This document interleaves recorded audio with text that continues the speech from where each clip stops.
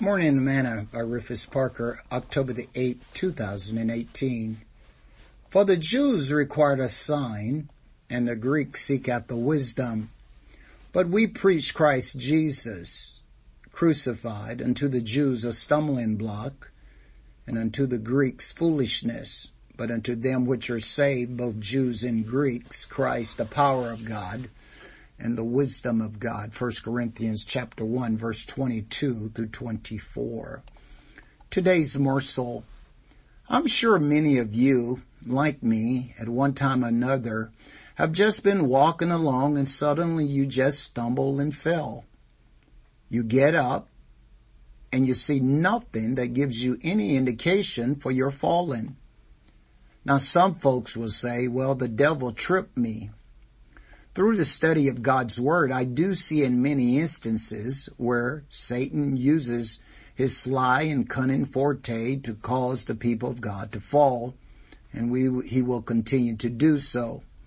Therefore, we must be sober and vigilant to ensure that he doesn't.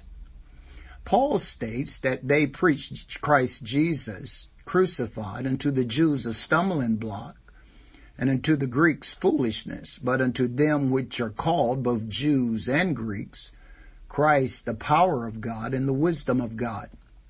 Notice, Jesus Christ is both the power and the wisdom of God. Therefore, he is omnipotent, Matthew 28:18, and omniscient, John 1:48. If we do not get a clear understanding of who Christ is and to what purpose he died, then this gospel can become a stumbling block to us as well. Make your calling and election sure so you do not trip and fall.